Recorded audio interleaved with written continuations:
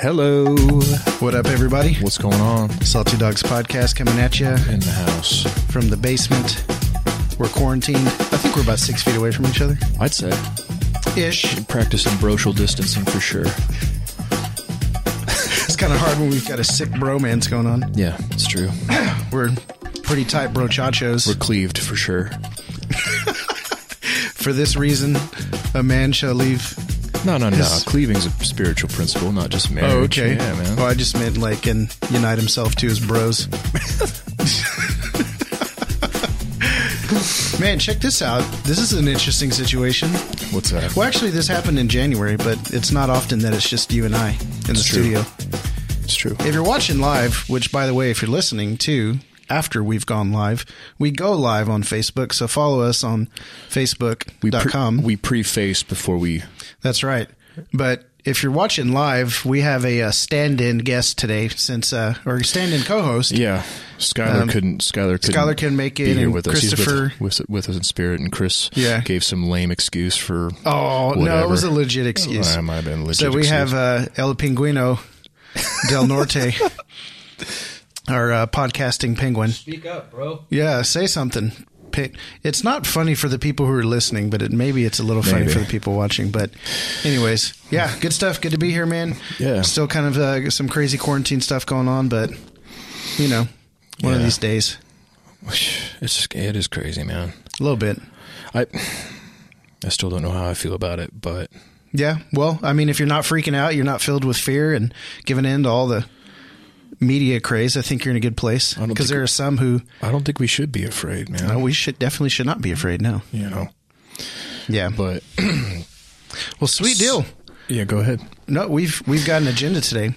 I don't have much else. Semi-agenda. A little bit of an agenda. Yeah, we're just going to shoot the breeze. Talk about some things. Yeah.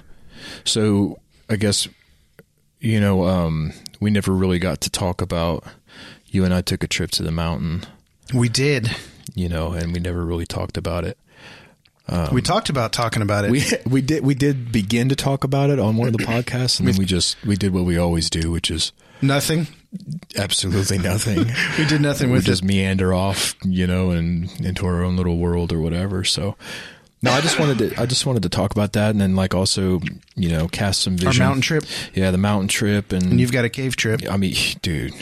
So if you've not been to our website recently, saltydogspodcast.com, we have a blog with multiple contributors, and we just recently acquired a new contributor who should have been one from day one. Dude, you but were bugging me about took that him a little while. Yeah, I just had to get around to it, I guess. Yeah, so Casey dropped his first blog, and it's called Lessons from the Cave, Part 1. Yeah. So you've got... With that being a part 1, you've got more coming. Oh man, yeah. There's a lot to unpack there. That was I take a lot of trips, hiking and climbing mountains and whatever. Lucky. But that was honestly one of the most empowering and spiritual experiences that I had ever had, and I just took so much out of that.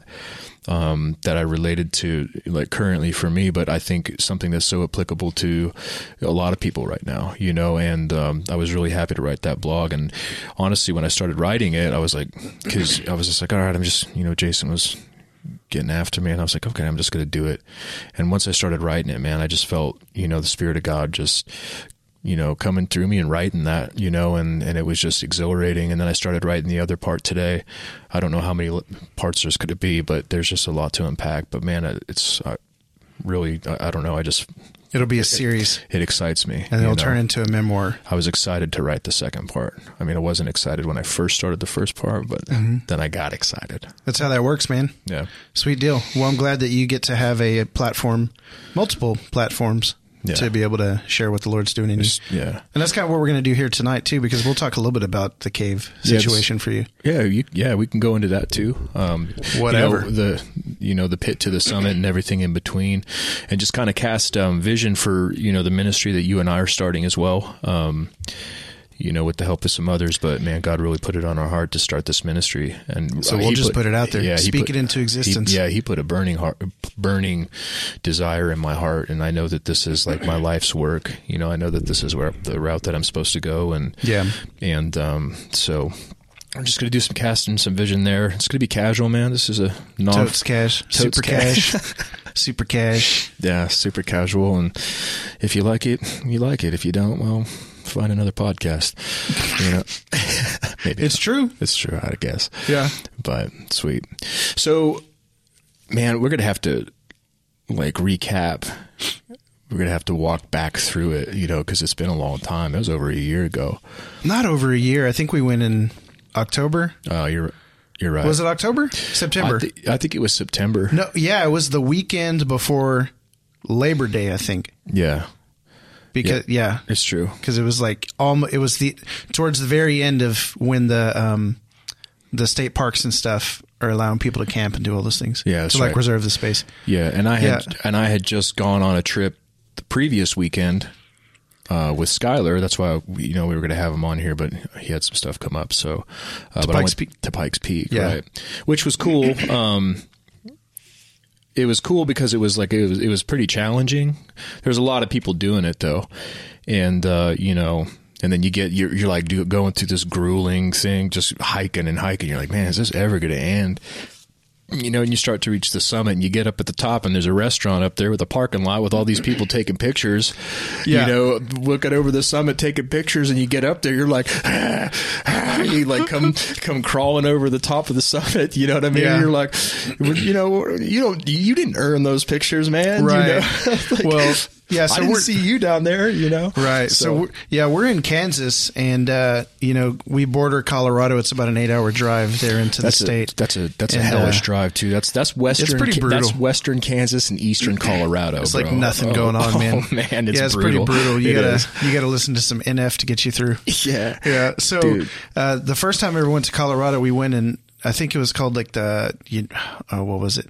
4th of July Trail. I think that's what it's called, or Independence Trail. I can't remember what it's called. Something like that. And we went and we hiked, and it was the first mountain I ever summited.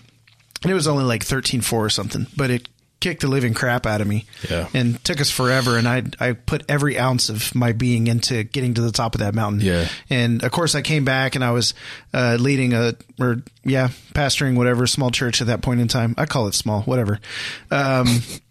And of course I came back and like preached the whole sermon on like, you know, oh, if you want to see things you've never seen, you've got to do things you've never done before. And like Yeah, this the whole, usual. the The usual. usual. Yeah. This, the typical pastor You know. summited at a mountain sermon. Yeah. Yeah. So, but we did that and, dude, it kicked our asses. And then, storm was coming in. So we got off that mountain quick. You should have. And then we went and we got a hotel room. We just crashed, bro. I think we slept Yeah. for like 12 or 14 hours. Well, the next day we actually went to Pikes Peak and we drove it. Oh. And so You were one of those guys. well, I was one of those guys with Pikes Peak, but I had Right. summited another mountain the day before. Man, Pikes Peak's a 14er, man. Yeah. That's a oh man, Skylar and I were doing that one, and I'm telling you, you know, and the reason I wanted to talk about the mountain trips too is because like there is so much, and those kind of things that you do, whether it's like descending into a cave or you know, hiking up a mountain, you know, there's so much their content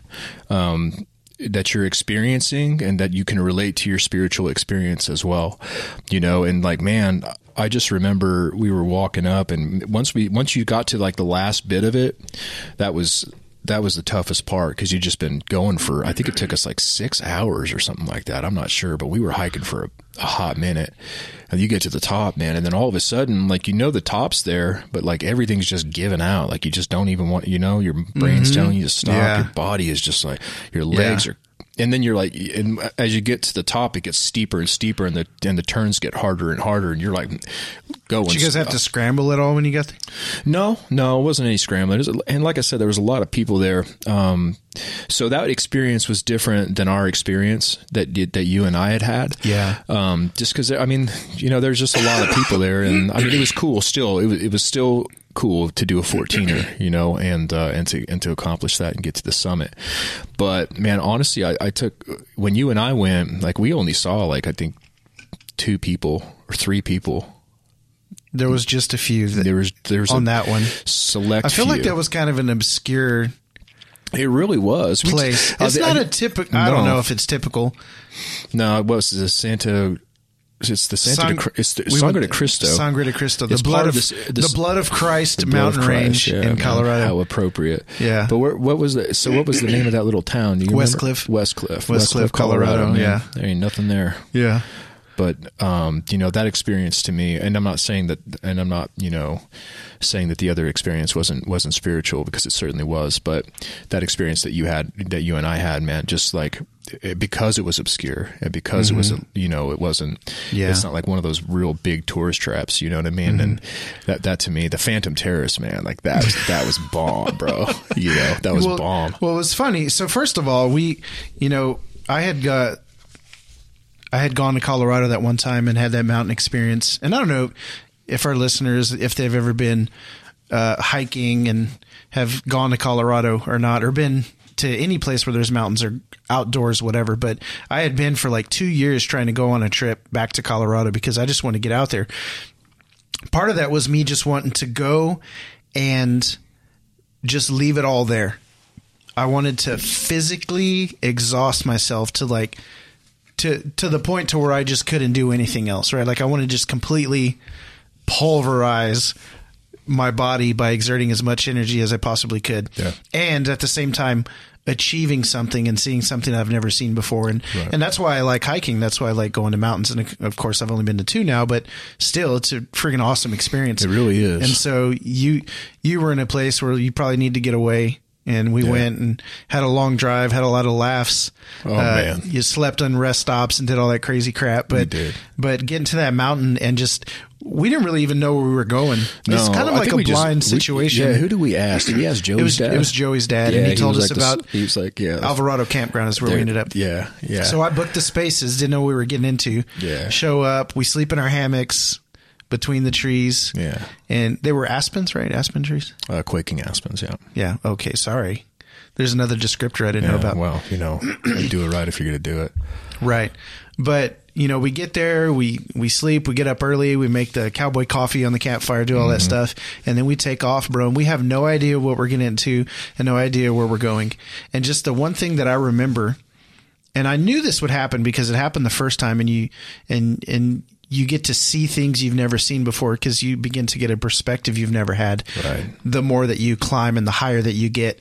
And so you start at the bottom of that thing and you just walk and walk and walk. And yeah, you're taking in the beauty and you're seeing things like there was a waterfall and just nice cool water and like all this crazy stuff that was happening. And but just the thing that I remember is like you just keep going, you keep going, you keep going. And for me, the rush is the higher you get and you just realize like, man, we are way the heck up here. Yeah. And like you look down at the valley and you're just like, holy crap, we were down there like 4 hours ago. Look how freaking high we are. Look how far we've come. Yeah. And just that. Once you hit alpine, like you are up there, that's above tree level. Yeah. I was going to say, tell people what that means. Yeah. The alpine means, where trees don't grow. You're above the tree level. Yeah. And so, perspective, man, that was a big part of it, and the elevation of your perspective, and how that higher ground, achieving higher ground, it actually broadens your perspective. You can see further, man, you know, and the valley, man, I remember we were driving through there, like, we were driving through the valley and the valley sucked, man. It was just ugly, Well, you know what I don't remember it being so ugly, but what I don't like about driving in Colorado is that you have to that I was driving. And so I wanted to look around and look at all the mountains. So when you're driving through the mountains and you're starting to see these huge peaks, like I'm just blown away by that stuff. It's so majestic. It's so beautiful. It is, man. I am just in awe, completely in awe every time I go. And I just stare up at the mountains. And, when I'm down there, I don't want to be down there. I want to be up there. Like I see the mountains. I'm like, that's where I want to go. Right. That's where I want to be. And so it's not so much that it sucks, I suppose, as much as when I'm there, I want to be somewhere else. Right. Well, I mean, just comparatively speaking to where, we started camping and then when we started walking, like in the tree line and everything was so green and so lush and the waterfalls were rolling and everything, like in the valley, everything, as we were driving at the base and driving through that valley, it was just it just seemed desolate to me. The grass was all brown. And, oh, right. Yeah. And it was just like, man, like how oftentimes in our lives we go through valleys. You got to go through valleys if you're going to the mountain, and the mountain is a place of change. It has been, and it is a place to change, and biblically, in the biblical context as well. Talk about, the transfiguration, the crucifixion, Abraham taking his son up, like all these places, like all these things that happen, these really key moments, a lot of them happen on the mountain, and back in the ancient times, I think, whoever could worship their God on a higher mountain peak meant that their God was higher than the other gods, when they used to make their sacrifices on the top of the mountains, and it's like one of those, booyah, got you type of things. And, the sacrifice of Christ. I mean, even that, and so, but yeah, it's a place of change, and I had brought a lot there, when in our trip, and, this was like right when all the divorce was happening, and dude, just like in this real surreal, it's just all I can like describe is just like empty space. You know what I mean? That's not filled by something that was there before, and deep hurt. But when you conquer something like that, and that the Phantom Terrace wasn't like a 14er or anything. It was a long hike. I mean, that's a long hike. I mean, we got, halfway up. It was supposed to be like a 12-mile round trip. Yeah. I mean, it's a long hike. 12 miles is a long way, especially when you're hiking, because it's not a straight line. You know what I mean? Like that's a long hike. Well, the average human takes like 25 minutes to walk a mile. Yeah. So if you just, as the crow flies, the crow flies, not ascending right with a ruck and you're going up and you're in elevation and all that stuff. Yeah. It's pretty brutal. It is. And it can be, especially if you're not accustomed to it. And, people that live on the mountain, man, like they're accustomed to that, and we live, we're flatlanders, you know what I mean? We're not accustomed to that. And so that comes into play. You're in a place you've never been before. And all of a sudden that altitude, that environment, I mean, think about times spiritually and places you've never been before that you're not accustomed to, how tiring it can be, in those places that you've never been, and how that just wears on you and the stuff you're carrying with you. Yeah. Right. And I imagine, Isaac carrying that bundle of wood up, Abraham's got nothing on and he's walking up there. Isaac's got to carry all the wood, and I imagine just those burdens that we bring, man. And so, and to me, when you summit or when you get to that peak, that's a place of unburdening, it's a place of transformation. And Ephraim Taylor, who's going on the trip with us, he's from Oklahoma. The guy was on Tree or the Ninja Warrior. He's been was he? He's been on that show like 4 times. Dang. Yeah, dude. He must be swollen, huh? Yeah, so he does those kind of trips, and he was saying, like, the point of it is to come back changed, or don't come back at all. Wow. And to intently have a purpose that you're going up there for, to be intent on what you're bringing to God. Was he the one that was to meet him there? So we put together a little chat messenger thing. He was the guy that said, "Hey, I want to talk about what's the purpose of us going and what we're going to accomplish for the trip." Yeah, right? Exactly. Because when I saw that, I was like, it's not what just, do you mean? Yeah. But now I understand. Yeah. And so just to cue our listeners and our viewers in, so God has put a ministry in my heart. Once I started doing these trips, I climb trees, and everything that I do whenever I climb and whenever I do these things is so spiritual. You know what I mean? I just feel so connected to, the original intent, which was to be connected to God, connected to each other, and connected to nature as a whole, to creation. And whenever I do those things, I just felt super connected. And so after what I've been through this past year, actually my whole life, you know what I mean, has prepped me, to be able to do this. And so we're going to start a ministry. And I pitched this to Jason, or I just told him, I was like, man, this is what I'm doing. And Jason was like, yeah, I'm on board for sure. And so I'm starting a ministry, and it's called Ascension Ministry for Broken Men. And so essentially what we're going to be doing, what we're going to be geared towards, is people men who have struggled with like depression, especially addiction, alcoholism, things like that. And then men who have been devastated by divorce. Yeah. Because in those things, those three things that I just listed off are debilitating in a lot of ways. They make you feel absolutely worthless.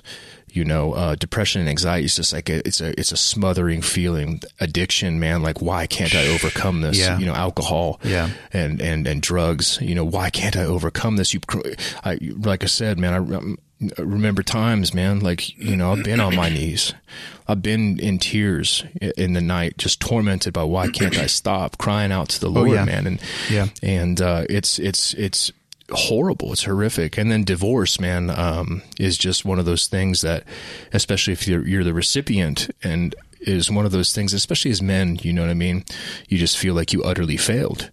And failure in our minds, the way that we grasp it is like one of those knives, you know what I mean, that cuts really deep, and it makes you feel you're not worth it. You take it on as your identity rather than it's something that has happened to you, or rather than failure being an experience, we take it on as an identity. Right. I'm a failure rather than I have failed. Right.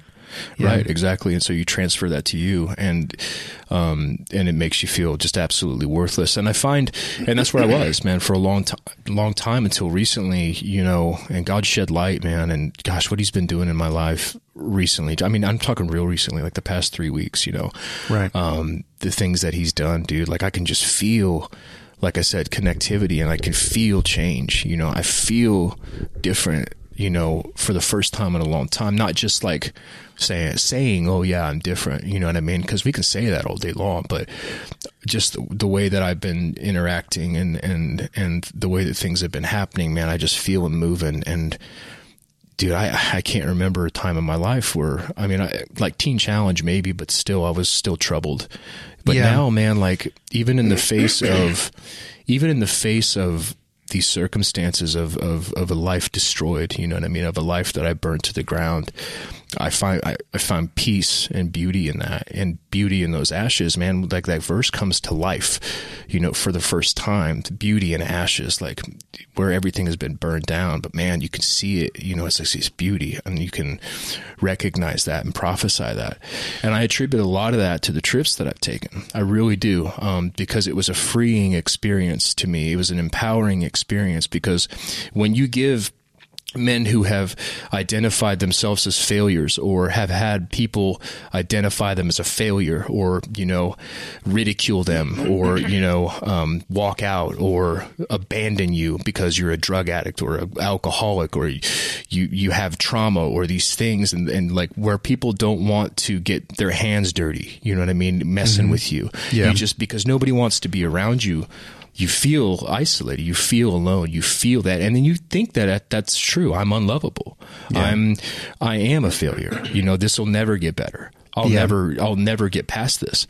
And so what I found in these experiences, climbing these mountains, and especially in the cave, man, was when you conquer something, when you give people that have that mentality something to conquer physically, and not just, oh, we're going to, do a little tourist thing, or, have like a tour through a cave or whatever. I'm talking about like give them something gnarly to do, man, so that you have to man up and do it, and man, that was, and I know, I mean, I was a little bit in better shape because I climb all the time. Sure. But that was a tough hike, and it was kind of brutal in some ways.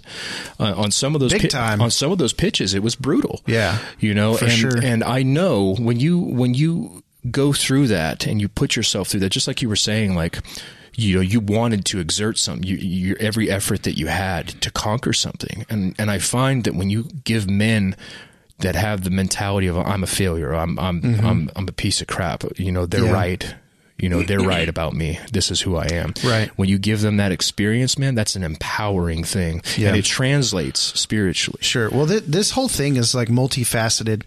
One, you know, not every man has ever had an opportunity to get away and go spend some time in nature, especially not with other dudes, right, or other guys.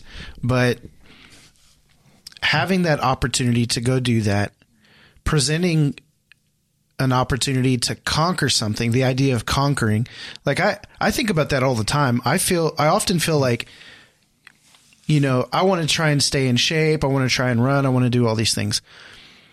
But to just make that a normal part of my life, it's really difficult. But if you give me like a challenge, or if I say, hey, I'm going to run a half marathon in October, which I'm supposed to be doing, starting to work towards that, been running, right? Got sick, getting better, getting back into it. Knowing that we're going to be going to the mountain in June. Like, I know, hey, I got to get my ass in gear. Yeah. I got to start working out.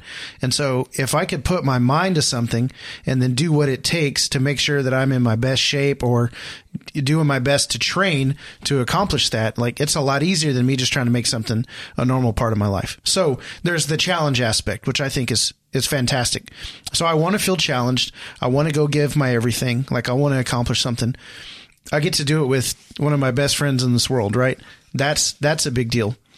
But being able to get out into nature and get on the mountain and, like, you know, touch the flowing water of this like cold snow melting off the top of the mountain, hearing the rush of the water, you know, being down by it. It's just, the nature experience is so difficult for me to express, but I freaking love it. The other aspect to this entire thing is getting that community of men to do something together, right. The solidarity, right? And then also what makes it even more powerful is that there are people like you and me who've been through what we've been through in different ways, but have lived lives with addiction and all kinds of stuff that have just plagued us. Guilt, shame, pain, that kind of thing, all through our lives. And so you get guys who have kind of been through some of that. We're not all the way out on the other side, but we're continuing to make progress. And so then essentially what we're talking about doing is inviting other guys who say, yeah, I need that. Yeah. You know, and that was the purpose and part of the title too, is I wanted it to be for broken men, be expressed what it was for, you know. And I'm certainly not shooting down guys that want to go to the mountain, but honestly, I'm trying to minister, you know what I mean? And I'm trying to minister by experience, because I know firsthand, you know, the darkness that can exist in those kind of things, man. And I don't want men to live the rest of their life doing that. And so in the title, you know, ministry for broken men, and I want to cultivate, you know, a place, you know, where if you need to, whatever you need to do, man, to get that off of you, if you need to weep, if you need to cry out, if you need to scream at the top of your lungs, you need somebody to talk to, you need someone to minister to you, you know, like I want to create and cultivate a place vulnerability, because as men, when we even that word is probably making some guys cringe right now. Oh, vulnerability, right? Exposure, yeah. You know, and that's a key element in mountain climbing, in caving, in tree climbing, is the word exposure. You know, and what we do in rope access is we mitigate that risk, because there's always a risk of exposure. Mm-hmm. When I'm way out far on a limb, mm-hmm. you know, and my angle is tight, I'm exposed, mm-hmm. you know, and I mitigate that by skill and by training. Mm-hmm. You know, when you're descending 125 feet down into the darkness next to a waterfall, son, that's exposure. You know what I mean? Like you're completely exposed and vulnerable. And in those moments, dude, I feel, man, in that exposure. And when you mitigate that and you conquer it, like there's something inside of you, man, that comes alive, because you're living in that vulnerability. You're living in that exposure. You're mitigating it and you're experiencing. And I wrote about that in my blog, which was one of the most powerful experiences, was that I chose to trust my anchor point. And if you haven't read the blog, I mean, go read it. You know, I'm proud of it, because I'm proud of what the Lord did through it. So let's just talk real quick about that. You got an invite to go to a cave in Georgia. Yeah. And you can only go down by rope access. Right. And you have to have the training to be able to do it. Right. Well, you have to be really familiar with knots, with rope access in general. Okay. And I've been climbing for a long time. The guys that I went, climbing for a long time, one of them's a really awesome rock climber too. He does that stuff all the time. So he had that kind of experience. Nice. And so me, and I got to rock climb for the first time I was out there too, which was another thing, you know what I mean? And so, so my buddy Nick called me up like 4 days before the weekend, and he's like, man, you want to come bounce this pit? It's called the Fantastic Pit. So it's the longest pit, or it's the deepest pit in the continental United States. It's 600. Oh, really? Yeah, it's 600 feet straight down into darkness. So did you guys get to the bottom of it? So I didn't. So the water was going a little bit crazy. Oh, okay. Because we got there right after it rained, and right after it rained, I mean, the first drop, which is called the warm up pit, which is the one that I did, is 125 feet. That's the one where 2 Florida students died, right? Because they got tangled in the waterfall. They died of hypothermia. That's before you even get there. So you have to descend 125 feet. Then you have to navigate through the cave, and then there's parts where you're literally walking across like what looks like a path, and you look down close, and you got the wall here with your anchor points. You clip in every time. You're always secured, because one slip, dude, you are done, son. Right. Yeah, it's that serious. So you have to get across that, and then you have to ascend 40 feet with all of your gear. And then you have to walk around. So the only thing I can explain is like a ledge. It's like a boulder, and there's a ledge, right, that wraps around it, and you got the ropes there that are preset so you can clip in. Right. And you are literally, when you get there, you have to shimmy around that boulder, and you are looking 600 feet down. Oh my gosh! And it was crazy, man. And then you have to set up all your anchors, and then you have to descend 600 feet, and there's only one way back up. Right. Ascending. Do you know 600 feet is the height of the the Statue of Liberty? Dang. That's how high that is. Holy moly. And the longest or the highest. So how long did that whole thing take you? We were in the cave, I think 6 or 7 hours, but yeah, which is crazy. But Markley was the only one that did it, because he's crazy. You know what I mean? He's legit crazy. How many guys went? Me, Markley, and Taylor. Okay. And so Taylor opted out too, because it was just too he's gnarly. Like, I'm not gonna mess with it. He's bounced that pit before, and it was just too gnarly. Too crazy with the water. Right. And so also we didn't have a long enough rope. So, and this was the thing that sketched me out, you know what I mean? And as a first time caver, like that was my first experience. And to do the Fantastic Pit on your first caving, dude, that would be, it's gnarly. Right. Like, I mean, even that 125 foot descent is still gnarly. Is it like climbing Mount Everest on your first hike? I mean, right? It's something like that. I mean, let's do this, bro. It's a caver's dream, and they keep that secret. The society there in Georgia, the Caving Society, they have caving societies all over the United States. But you guys weren't wearing like hoods and sacrificing things. No. It's a secret. It's a secret society. They keep those really, really secret, because they don't want people down there, because it's dangerous. It's dangerous first of all, and then they also don't want tourists there. You know what I mean? It's a special thing, and that pit, the Fantastic Pit, that's like a caver. Like if you do caving, like here in the continental U.S., that's your dream right there. You know what I mean? Yeah. It's super hardcore. And, but we didn't have a long enough rope. So we had to connect. We had a 400-foot rope, and then we had a 200-foot rope. So we had to connect them, which meant that on our descent and our ascent, we'd have to stop in the middle and change our system over the knot while you're suspended. Yeah. Untold hundreds of feet off the floor. How do you do that? Well, it's part of rope access. Sure. But and it was just, to me, it was too gnarly. And this is one of those things with exposure and mitigating exposure, is like knowing when to say no. You know what I mean? And I felt uncomfortable, and I was like, man, I feel like a chump. You know what I mean? But Markley looked at me and he's like, dude, if you even have a single doubt in your mind, don't even do it, because that's when bad stuff happens. You have to go in there and you have to walk in confident that you're going to do it. Well, let's talk a little bit about our next trip then, because second week in June we're going back to Westcliff to finish that 12-mile loop, to conquer the Phantom Terrace. Now, and this is part of that, right? So, understanding when exactly. So let me tell a little bit about that story. I was I did some working out. Maybe I dropped a couple of pounds a month or two before going, but I knew that I hadn't trained as much as I could have busy and all that fun stuff. But I told myself that I was going to make it to the top of that freaking thing, right? I was like, whatever, we're going to do it. I'm going to kick ass. I'm going to leave it out there. I'm going to exhaust myself. I'm going to do as much as I can, right? I was excited about it.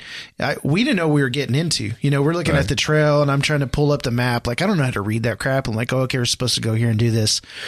Well, we're going. I don't know how many hours we're in, 3 or 4 hours into the hike or something like that. And we finally get to the lake, which, we're getting high, we're getting up there, but I have no idea where the trail goes. Yeah. And my leg's starting to cramp up. That's why it's called the Phantom Terrace too. Exactly.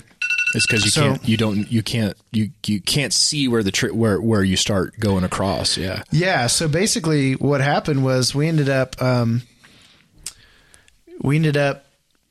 going as far as we can. Cause I was like, dude, if we don't get a descent soon, like I'm not going to make it. Yeah. And so you started saying, well, what do you want to do? What do you want to do? And I was like, nah, let's just go. And you had the wisdom enough to say, hey man, like you're low on water. If a storm comes, like let's just turn around. And I felt bad cause I wanted you to be able to get the full experience, right. But you had enough sense to say, hey, let's just turn around. Like this is cool. I'm good. And you don't want to be caught in a storm on the mountain, bro. Which I really appreciated. Yeah. So I got to the point, I literally hiked until I couldn't hike anymore because of pain in my leg. Yeah. So we turn around, we start to go down a little bit, and we run into this guy who's been out in the mountains for like how many days? 13 days or something crazy? He was out there for like 2 weeks hiking that mountain range. So it was like his life dream, right? So he saved up a bunch of money, wasn't working, and he said he would hike like y'all want a shot of whiskey? We're like, no, man. He's like, you want to smoke some weed? We were like, probably not.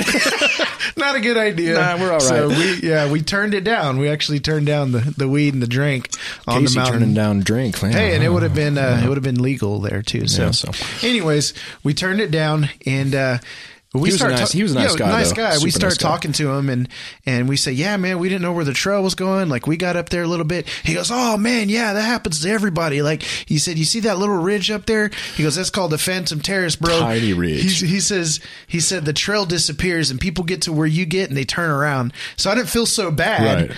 But, the whole idea behind that is that we're going to go back and conquer the Phantom Terrace. So we're going to do it. I'm training. I'm getting my ass in gear. Yeah. And we're going to make it happen. Yeah, so I'm ready, man.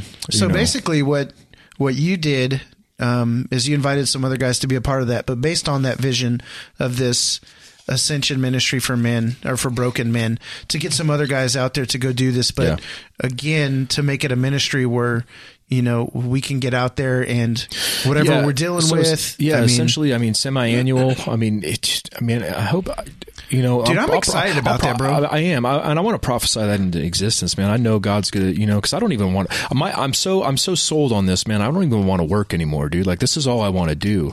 That would be amazing. I want to cave. I want to climb. I want to do that. That's all I want to do.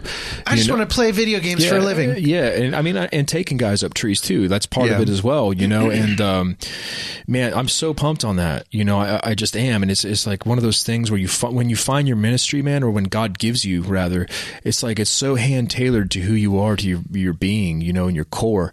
And, I'm super excited. I want to do like even quarterly, if we can do trips. Like I'm not talking about just going to Colorado, I'm talking to going to these places, man, like doing, whitewater rafting the Colorado River down the Grand Canyon. I'm talking about like in Kentucky, there's called the Massive, or it's like this, I think it's called the Massive. It's a 3-day canoe trip into a cave where you were literally camping in the cave on the river in the cave in the darkness for it's a 3-day trip through a cave. Holy moly. Yeah, that's what I'm talking about. You know what I mean? Like, where is that? That's in Kentucky.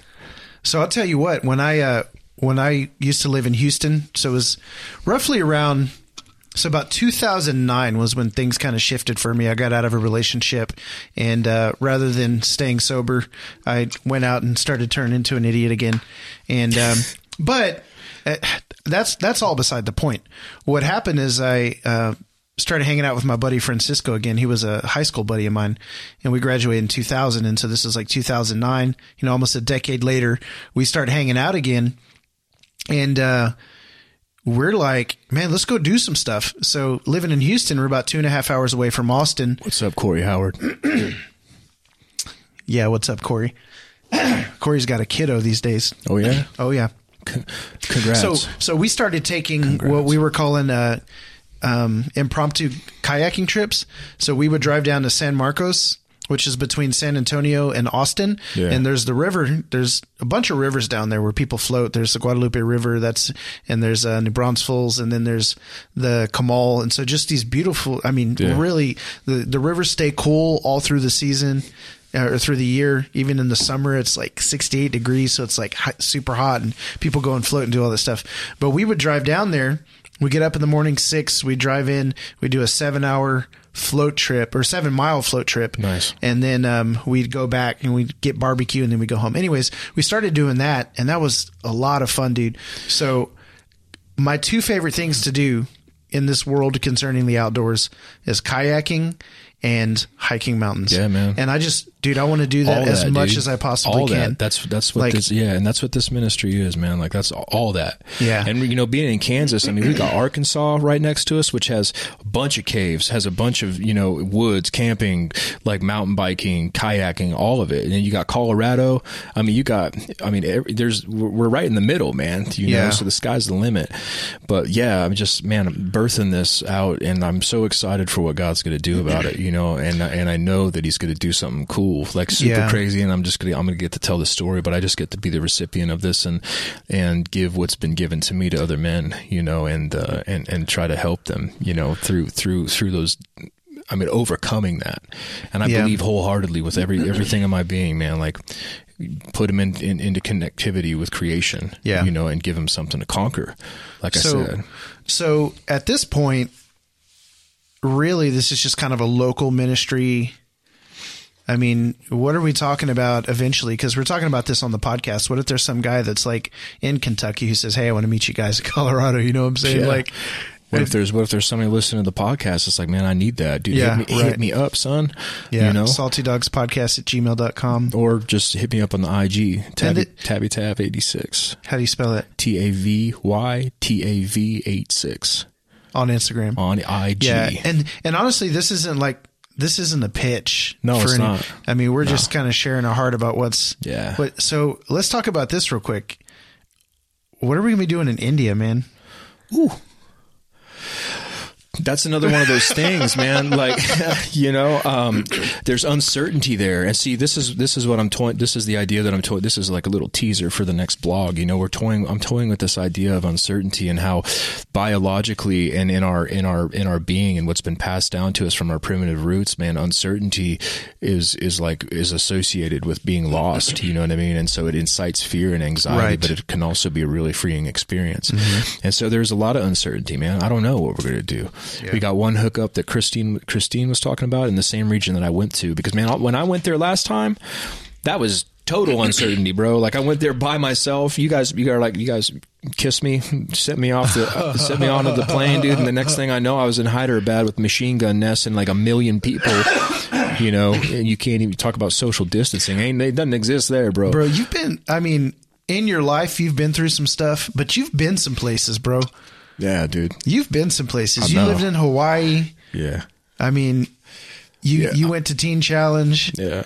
You were working up in the Northeast, had some crazy stuff east. happen to you, man. Yeah, and dude. Traveling the United States, doing your tree stuff, spelunked dude. in a cave in Georgia, climbing mountains, going to India. Dude, I love think it. about that, man. I know. And when I think about that, and I think about, all, because every place you go to, and this is why I love traveling, because even if you go town to town, every place has their own little vibe, their own little feel, right? And so when you go to those places, and I love taking trips. I do because you gain a new experience, and you get to like delve into another culture, even if it's because the cultures are different, man, from state to state. You know what I mean? Oh, for sure. It's such a different thing. You always take something, from it, and it broadens your perspective, and it makes you just, in my mind, more balanced at the way that you perceive things. Because I think like ignorance and just talking about like racism and, even religious fanatics, a lot of those people haven't been anywhere. That's what they've always known, man, rather than broaden their perspective, and it makes you a more rounded person. It makes you more able to accept other people. You know what I mean? Because you meet other people and you gain a new experience. Well, one of the things that we haven't even really touched on, we're talking about getting out of nature and getting with some other guys. Go ahead. Wes Grau, the IG account is Tavy, Tavy, Tav, Tav 86, no spaces. Tavy, Tav 86. Tabby Tav 86. What does that even mean? Like Tavares? Dude, when I was in the Army, Tav? dude, they called me Tavy. That was just because they didn't want to say my last name, Oh, so all right. they just stuck. So Yeah, that's just like, yeah, whatever. people. Yeah. Yeah. But yeah. They used to call me Vanilla Wafer. Well, you're definitely not vanilla. Well, no, I guess well. I'm an Oreo. Yeah, it's true. It's true. Anyways, so we didn't even hit on the whole aspect of finding the Lord in nature, man. Like where we're going to. I mean, this might be a really long podcast, dude. I'm down. Do you know? Well, that's part of it, man. Is getting out there. Like one of the things that I remember the most, because you're talking about experiencing different things and going all over the place and worldview and that kind of stuff. But man, there's creation I've never seen. Right. Like you've seen into a pit and a waterfall, and you've seen the peaks of mountains, and you've been 100 and how many feet into a tree? 176. 176 feet on a tree up in the air. Like, bro, you've been some places. I know, man. But I mean, there's all kinds of beauty that I've not even been able to lay my eyes on, It's overwhelming, man. And I think about that sometimes. Like I climb up a tree and I'll just look where I'm at and I'm like, you know what? Like, nobody's ever seen this tree from this perspective. And to me, that's a beautiful thing, Yeah, it's like, bro. or when you're 176 feet up, dude, you're like, damn.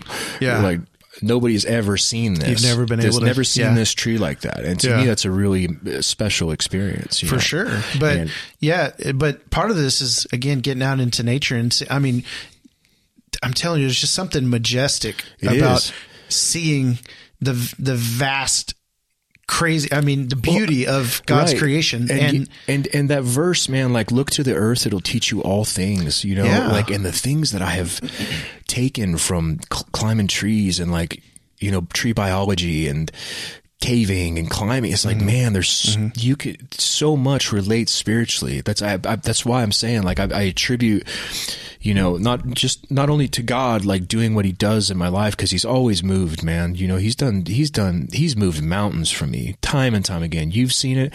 Everybody's seen it. And he's going to move this mountain again, dude. I know this mountain that I'm seeing. And that's another thing that I wanted to talk about too. We'll get into that as well. These mountains that are in our way, you know what I mean? Like moving mountains, man. Sometimes the only way to move it's to ascend that bad boy, and that's a mountain for you. That's a personal mountain for you to climb that God has given you. And that's a special thing. And when we look at these mountains in our lives and we start shrinking back or we fall into being lethargic or like we don't climb it, he's given us something. It's an opportunity to do something. It's an opportunity to summit that mountain where he wants you to climb to. I mean, yes, he comes to us, but he's like, come on, son. He is spurring us on. He's like, climb. Like, you can do this. You can do this. You're almost there. Because what happens is when you're alpining or you're climbing, if you've climbed a pitch or you climb to a peak that nobody has ever accessed, you get to name that peak. You get to name it. And so, that to me blew my mind, is because when these mountains that God gives us are mountains nobody's ever climbed before, and it's specifically tailored for you. Right. And when you climb that mountain, and yes, it's going to be hard. Yes, it's going to be dangerous in a lot of ways. It's sometimes it's not safe, and God doesn't call us to a life of safety. He calls us to a life of complete and absolute trust in him. Right. And so we don't play it safe when we're climbing these mountains, even spiritually, right? It's going to be hard. It's going to be arduous. It's going to be, burly. It's going to be gnarly, but when you get to the top of that mountain that God gave to you personally, you get to experience him in another way that nobody ever has. And you get to name him that in your life. Well, the most important thing that I think that you just said was that you get to experience him. Yeah. Because, and I've said this probably a million times on this podcast, but there's a difference between knowing about God and knowing God. Yeah. There's a difference between hearing that God is good and experiencing God's goodness. Right. And I think we got it all up here, man. It's all head knowledge right here, dude. You know what I mean? Yeah. And that goes in with the waterfall. Remember what we were talking about, the waterfall? About when we got to the waterfall, experiencing that rather than reading somebody's excerpt about it. Exactly right. So tell us about it, Jason. So the thing is, I've put it this way before, and I'll get back to the waterfall. But I could send somebody to Hawaii.com to go. I could send someone to Hawaii.com and say, hey, you should go experience Hawaii. Yeah. And you could watch videos. You could even listen to the sounds of the island. You could read all the reviews. You could memorize all the information about Hawaii. But until you get off that plane and then you step foot on that island and you step foot on the sand and get in the water and do the snorkeling and do the hiking, and bro, you have no idea. It's a different thing. You have no idea, Yeah. right? Taste and see, Yeah. man. Just don't read and about think. it. Don't read the recipe, bro. Taste and see that. Taste and see. Don't read. Exactly, right? know? So with that waterfall, bro, so we're That was hiking. a special experience. It was that special. was great, man. So we started early morning. It was nice and cool. The more we got into the late morning and early afternoon, it was getting hotter and hotter. Well, we're tired. I'm already sweating. I don't even think you busted a sweat, but we're walking. We're like, oh, we want to get to the top, but then you hear the water, and then you see a sign that says, waterfall this way, and you're like, bro, we got to do it.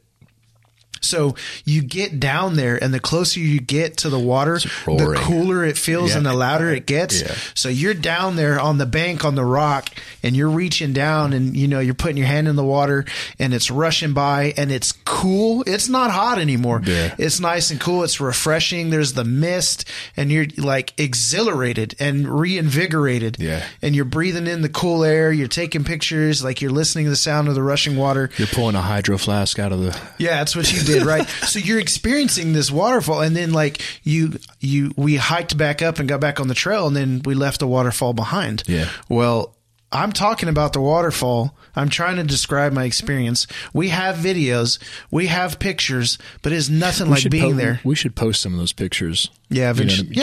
We should. Gotta throw them on our. We'll put them on. On our blog post. So when we release an episode, we make a blog post. Yeah. So we'll drop some of those images in, sure. and that'll be pretty cool for people to see. But again, it's not going to serve it justice. Right. It's the experiencing of that. And then the other thing that you see how excited I got telling this story? Dude. It's life-giving, man. So we're standing there and the water's rushing by. It's loud. It's cool. I feel like I'm full of life, man. Like I got a second wind, and I just think to myself, like scripture says, his voice is like the sound of many rushing waters. And so I just like close my eyes and I'm like, man, the Lord's voice sounds something like this, right? And we just listened, even the person who wrote that in the scripture had experienced the Lord's voice in a way that it sounded like many rushing waters. Right.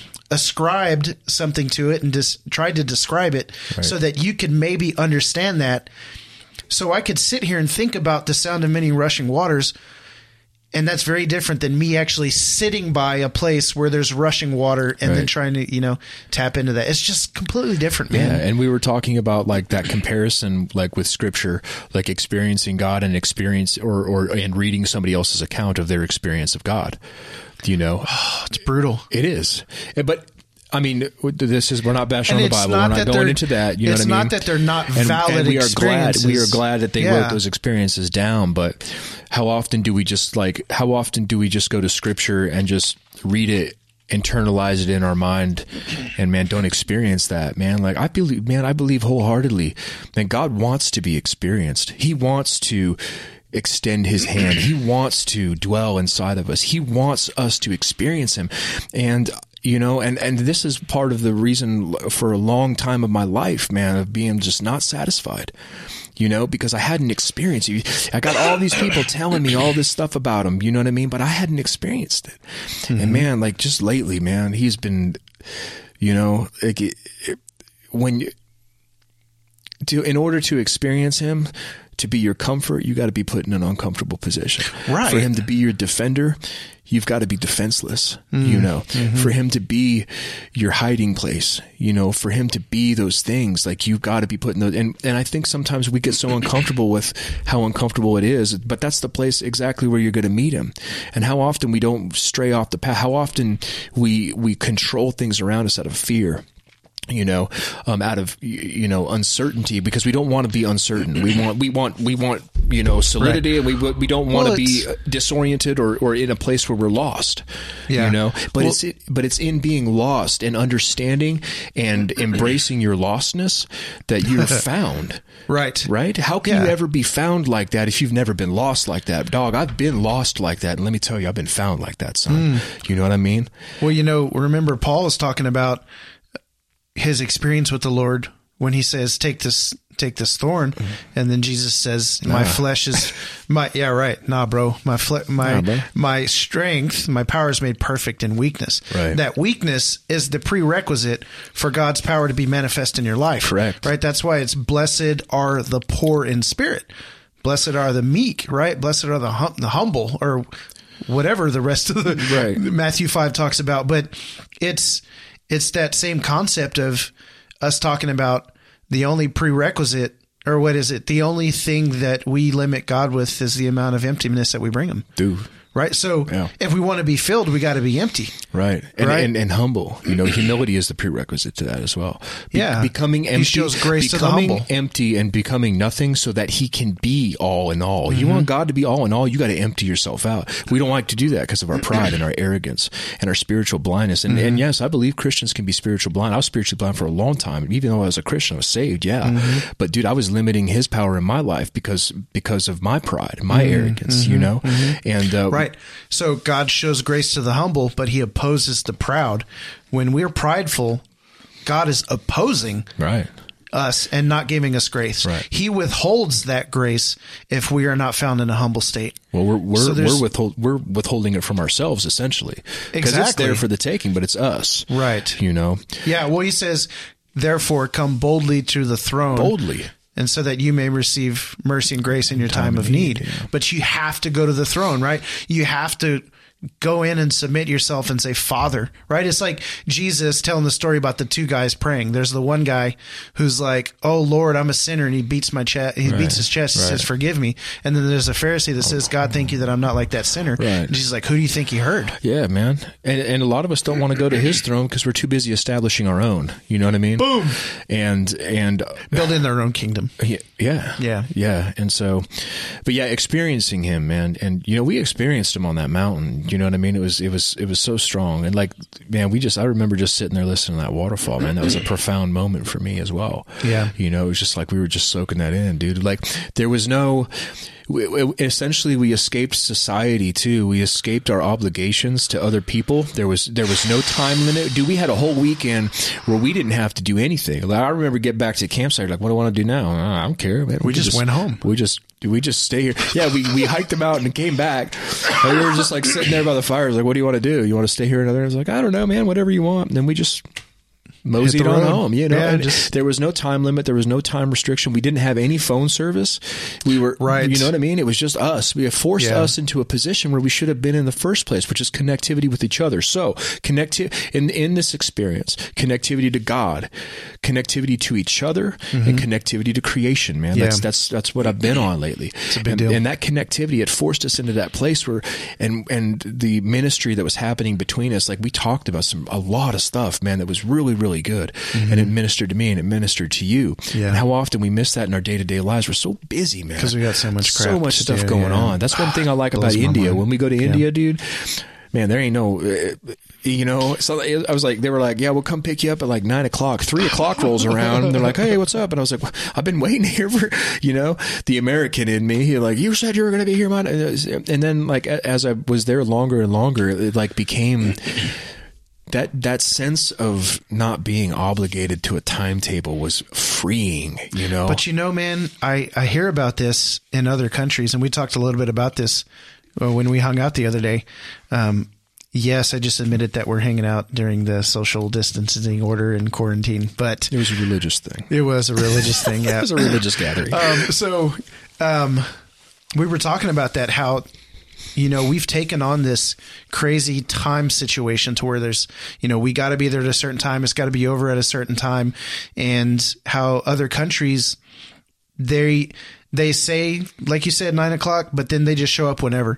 And something that I heard the other day, and I've heard this specifically about Africa, is that they'll say, hey, we're having a get together. You should come over. Well, what time is that going to happen? Oh, maybe around noon or whatever. people will show up at 4 or 5 o'clock later on in the day. Well, number one, the people who host this thing already know that they're going to make it like a day-long affair, and that they might say a time, but people are just going to come all day long. Yeah. And so their attitude when people show up is that I'm so glad you're here, because they value that time together, Right. that relationship. So what happens is we say, hey, I'm having a birthday party from 2 to 4. And then, someone shows up at 3 and it's like, oh, you're late. Oh, I'm sorry, I'm late. Oh, I'm sorry. Like, rather than, hey, I'm glad you're here. Or somebody showed up at 4 when it ended, you'd be like, hey, what are you doing here? We ended at 4, not, Yeah. I'm so glad you're here. Come in and let's hang out. Right. It's that idea of hospitality. I've heard so many stories about, in other countries, people will show up to their house and they will cook until all the food's gone, and they'll drink the tea till all the tea's gone, and they'll hang out for hours and hours and hours because they just have this idea of hospitality. Right. That we're here to spend time with people and to give and to serve. And man, we're missing that. Yeah. we are. To an extent, we are. Well, yeah. I mean, we honestly, get most together, people we do get that stuff, but yeah, but not like that. Though. Not like that. And, when I was in India, or whenever I'd go to the villages, there'd just be nothing to do. You know what I mean? There ain't, bro, where I was at, ain't no TVs. You know what I mean? The kids aren't sitting around playing Game Boys and, TVs and Netflix and just being glued to the television, man. Like, you're just out there. And they were so happy to even receive a baseball bat and some balls. You know what I mean? Like, and they would just be playing outside. And like, I just remember feeling like, what am I supposed to do? Because there wasn't anything to do. It was just to relax and chill with these people. But in my mind, there was an empty space that I needed to fill with something, that I needed to input something, rather than just like resting and relaxing and hanging out with these people, which is what I was there to do in the first place, or I thought I was there to do. But like, then you get there and you do, and you're like, wow, this is completely different than what I had thought this was. Well, what did it become then? It became about the people, right? It became about the relationship. It did. And honestly, in this world, this is all we really have is each other. Honestly, right? Yeah. All we have are the rest of it's an illusion, man. Together. Yeah. Anything outside, all this technology, all this stuff, all these jobs, all these things that we do, that's fleeting. Right? The connection to each other, man, and man, there's an awakening coming. Especially with this pandemic, and God spoke to me very clearly, there's an awakening that's coming. No, not his right. Second coming. Yeah. We're not there yet. It's a new era too. It's a new era. It's a new season. And man, like, we're not even close. I know people want to say, oh my God, the Lord's going to return soon. That's not going to happen soon, man. But what he told me, there's an awakening coming, especially after this pandemic, especially after this stuff, man, a great awakening for the Christian body, that's going to unite the body in oneness to each other, in connectivity to each other, which is what we're talking about right here. Because that's important. And I think that one of the biggest detriments in our lives, and why so many people end up being church hurt, end up, losing relationships, losing marriages, is because nobody wants to connect fully and completely. We're not cleaving to each other the way that we should, because cleaving is not, like I said, a marriage thing. It's, right. Jonathan cleaved to David. It's a soul tie. That's good. It's a soul tie to somebody, because you are connected with them on that level. And we're supposed to be connected like that. We are the body of Christ, connected. And nobody wants to connect with you, man, because my wants and my desires are greater to me than actually having to get down and get dirty with selfishness, right? It is selfishness, self-absorbed. Just looking out for our own interest. If anything inconveniences me, I'll cut you out. You know what I mean? Like, and how often, we just live disconnected. Well, let me just tell you, I'm guilty of this for sure. I can't think of any situation recently right off the top of my head, but I know that within Christianity, we are constantly, not constantly. How do I want to say this? I need to craft this statement properly. We're not quick to, but we will justify the cutting out of people from our lives based on how they make us feel, or, based on sometimes selfishness. And I don't know that we truly understand oneness, and we truly don't understand agape love, because agape love knows no bounds. There is nothing that disqualifies people from agape love, but we will always say, well, that person's just toxic. You got to cut them out of your life. Oh, I heard that. Or that person's this. You got to cut them out of your life. That person's You're a toxic person. Yeah. And it's hard. I mean, it's really hard. Yeah. You know, so, I mean, I know I don't know. I'm not trying to call people out, but I'm just saying that I'm trying to piggyback on what you're saying, that there's a deeper sense of connectivity. There's a deeper sense of love and communion and oneness to be had by the body of Christ. And so when Kim and Christine and Lisa, and Soren actually went too, they all went to South Africa again. And the theme for that trip was oneness. And I just want to say something about what they're doing with their trip. So, you know, Kim's my wife, Christine is my sister-in-law, Lisa is a good friend of everybody for years and years and years. And then Soren is Christine's son. And so they went to South Africa, and these aren't like normal mission trips. This is their third trip. Yeah, dude. And they're going and they're connecting with the body of Christ on deeper levels, and they're accomplishing stuff in the kingdom. They're kingdom building. They're bringing heaven to earth according to God's will, right? Jesus said, let us pray your will on earth as it is in heaven. So they're on mission. They're accomplishing stuff. But because of this whole COVID-19 thing, they had to stay in the same place the entire time, which in one sense, you might have thought, oh, well, COVID-19 wrecked our travel plans. Actually, it was God ordained that they would stay in this one place, and that the theme that entire time would be oneness, and that they would be in situations in one place with this group of people where they had to work through a bunch of stuff that was keeping them from having the unity with those people. Yeah. And so it's like, imagine, I don't know, Baptists and Pentecostals being stuck in a room for 4 days. It's like, I'm putting you in this place so that you can get over your crap and freaking love one another. It'd be spirit and truth, right? You know what I'm saying? Yes, exactly. Yeah. But you see what I'm saying? No, I do. It's and there's relationship in the way that we work through our differences. Right. We work through this crap instead of breaking off into denominations. Right. And that's not unity. You know? Well, unity in doctrine. They'll claim unity in around Christ, but the doctrine splits big time. It happens. Did you know that there's, man, I can't even think of the amount, but there's some thousands of different denominations and sects of Christianity? Yeah. Thousands of reasons for the body to split over what some would call essential, but probably non-essential doctrine. Right. It's just crazy, man. It is. And that's not unity in my mind. And that's what I'm saying. Like this awakening that's coming, man, I'll prophesy all day long, whatever, man. You know, that the awakening is going to unify the body. You know, denominations be thrown out the window, man. You know, there's something that's coming and it's going to be amazing. And, but yeah, speaking to just like love, like we were talking about, I know we're getting off track from our original intent, but whatever, you know. To truly open yourself up to connection is to open yourself up to be burdened. Correct. Is what Chris Cerna says. Hey, he's with us. He is with us. We replaced you, Chris. That's right. El Pingüino del Norte. Yeah. But man, there's a love, you know, when we're talking about like, you know, toxic, man, like everybody uses that freaking phrase now, like that came in recently, you know what I mean? Toxic, you know, how to identify toxic people in your life.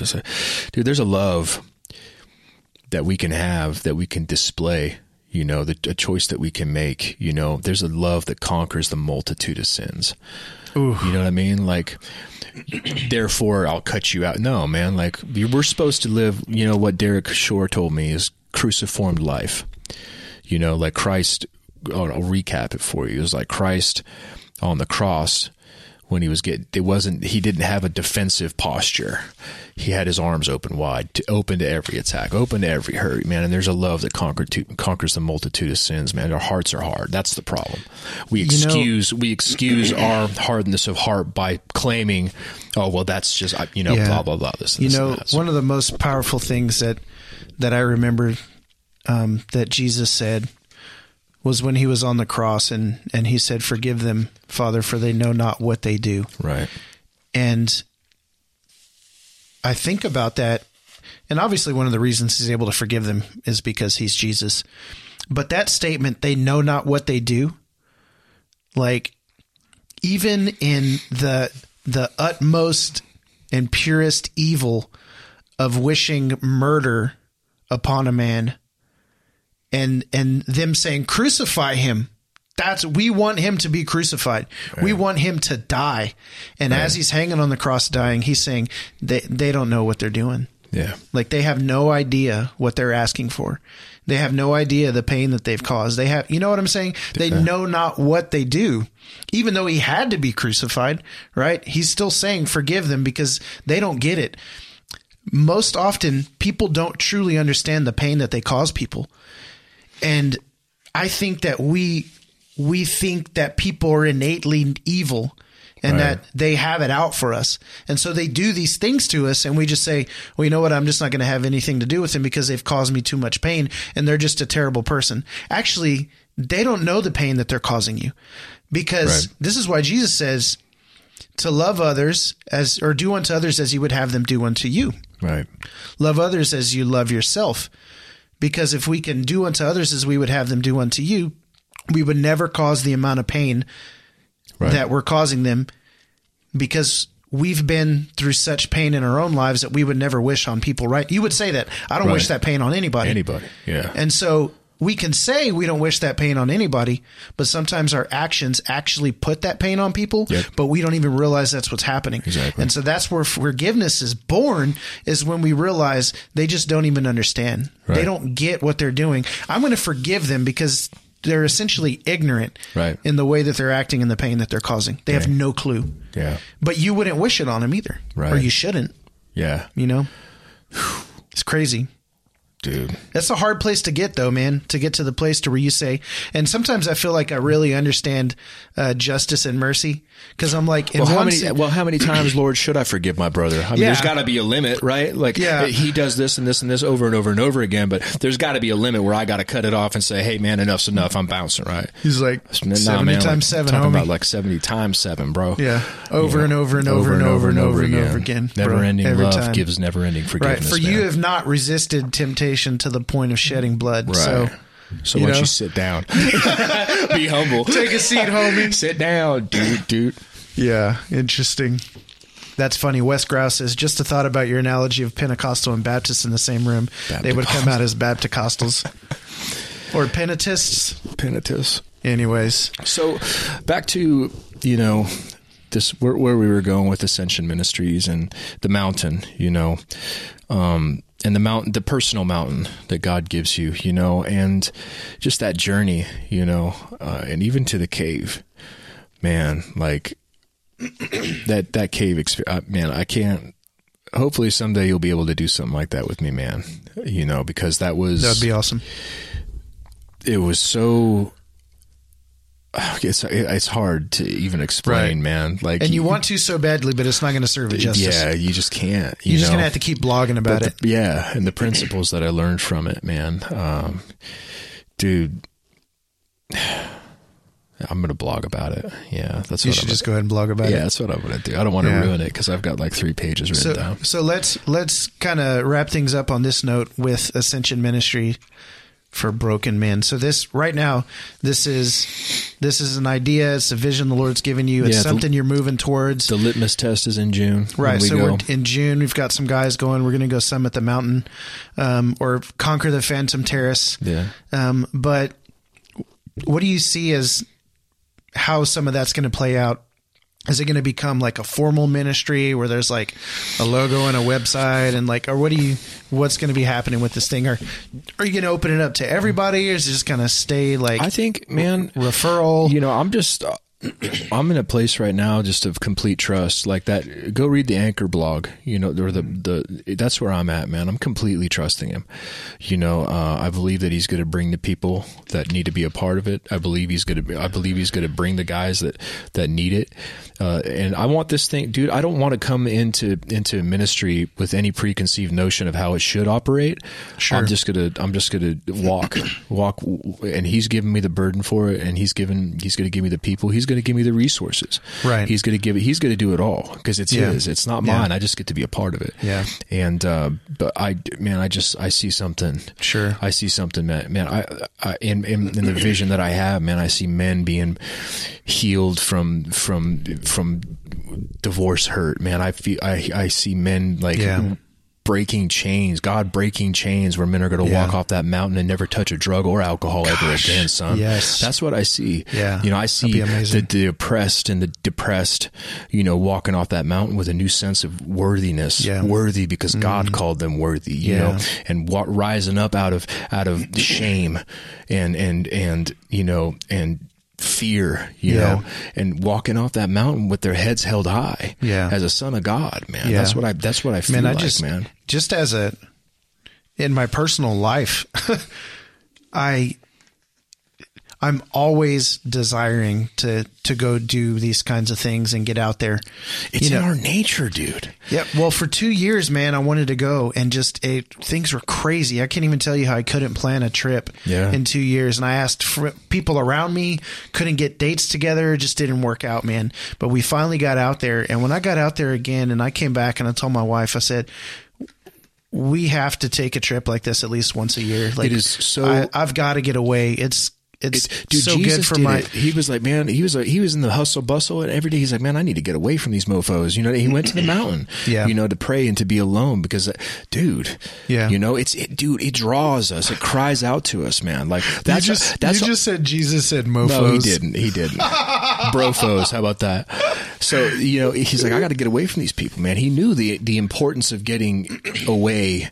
And that cries it calls out to us, man. Like we are intrinsically tied to creation. You know what I mean? We've taken that from the dust you were formed. This is the dust is in our blood. You know what I mean? Yeah. That's in our bodies, man. Right. The same materials that the mountains and everything organic is made from. We're 80% water. Right. But the difference is that we've got the Spirit of God breathed into us to give us life and make us a person. All the elements dude, we're connected to that, man, and it calls to us, dude. And that's why I believe it's so healing, because it is connectivity to original, like the garden, man. Well, we've taken that idea. And we said, well, as was his custom, Jesus got away in the morning and he, went to the mountain to pray and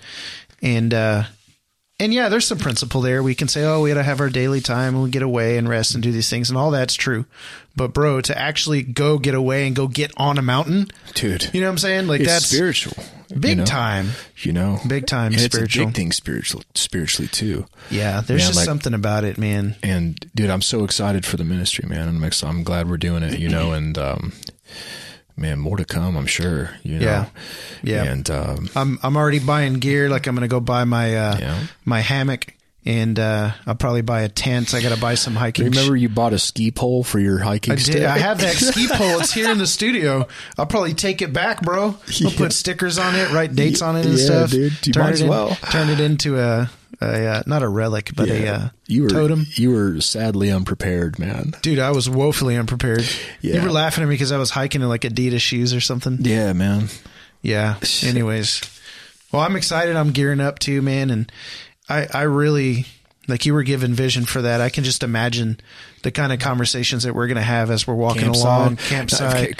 By the fire, in the dude, car, like dude, on the night before, man. Like that's what I believe, because and I worship too, man. And I've been writing a lot, dude. And like, just God's putting songs in my heart, man. And like, this is it, man. Like getting together, kumbaya on, you know what I mean? Around the fireside, and then the next morning getting up early and doing it. Yeah, you got some comments flooding in. Tony Lee. What's Tony Lee doing, man? Dude, Tony Lee, bro. I want to tell you, this is crazy, because I literally was thinking about you today. I was like, man, I was wondering what that guy was doing. I literally thought about you today, and lo and behold, here you are. There he is. Daniel So, Smith says, write it. Do it, bro. Don't tell me what to do. Write Daniel. that damn blog. So, anyways, yeah, man.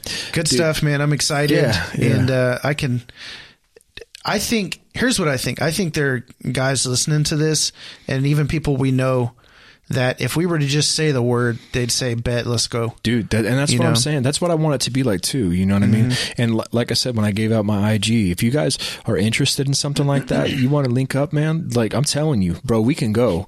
Casey Tavares ain't got nothing but time now, dude. So it's like, you know, we can plan those trips, and man, hit me up. I'm telling you, because I want to do these trips quarterly or semi-annual, you know, like, and get it done, man. Hit me up, you know. I would go on to a year spring and early fall or late summer. I'm gonna map these trips out, and if you want to go, spring and late summer. I'm telling you, if this is something that is pricking your heart, this is what this is for. You can come with me. I'm telling you, you can come. You know, that's what's up. Yeah, exactly. So legit. That was a good podcast, honestly. You know, I would say so. Yeah, I'd say so too. Good stuff. Well, we'll call it. Appreciate you guys listening and watching. You know the deal. SaltyDogsPodcast.com. Go check out the blog.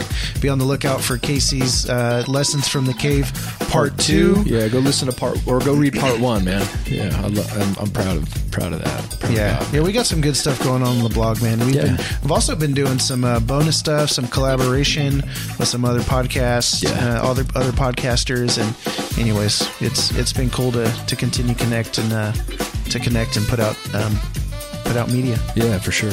Again, man, you can. I really feel like giving my information out, not my real personal information, but you can, if you want to write this down and get a hold of me, drop me a line.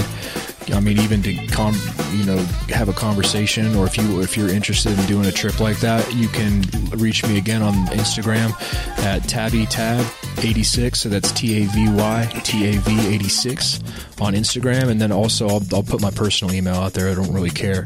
It's Casey Tavares, CASEY TAV as in Victor ARES at iCloud.com. No spaces. Dude, drop me a line. I'd love to hear from you. Man, I'm just excited. I'm excited about this new season. I'm excited about this ministry starting up. And, love you guys. Mad love for sure. Sweet deal, man. Yep. All right. Salty Dogs out. Oh.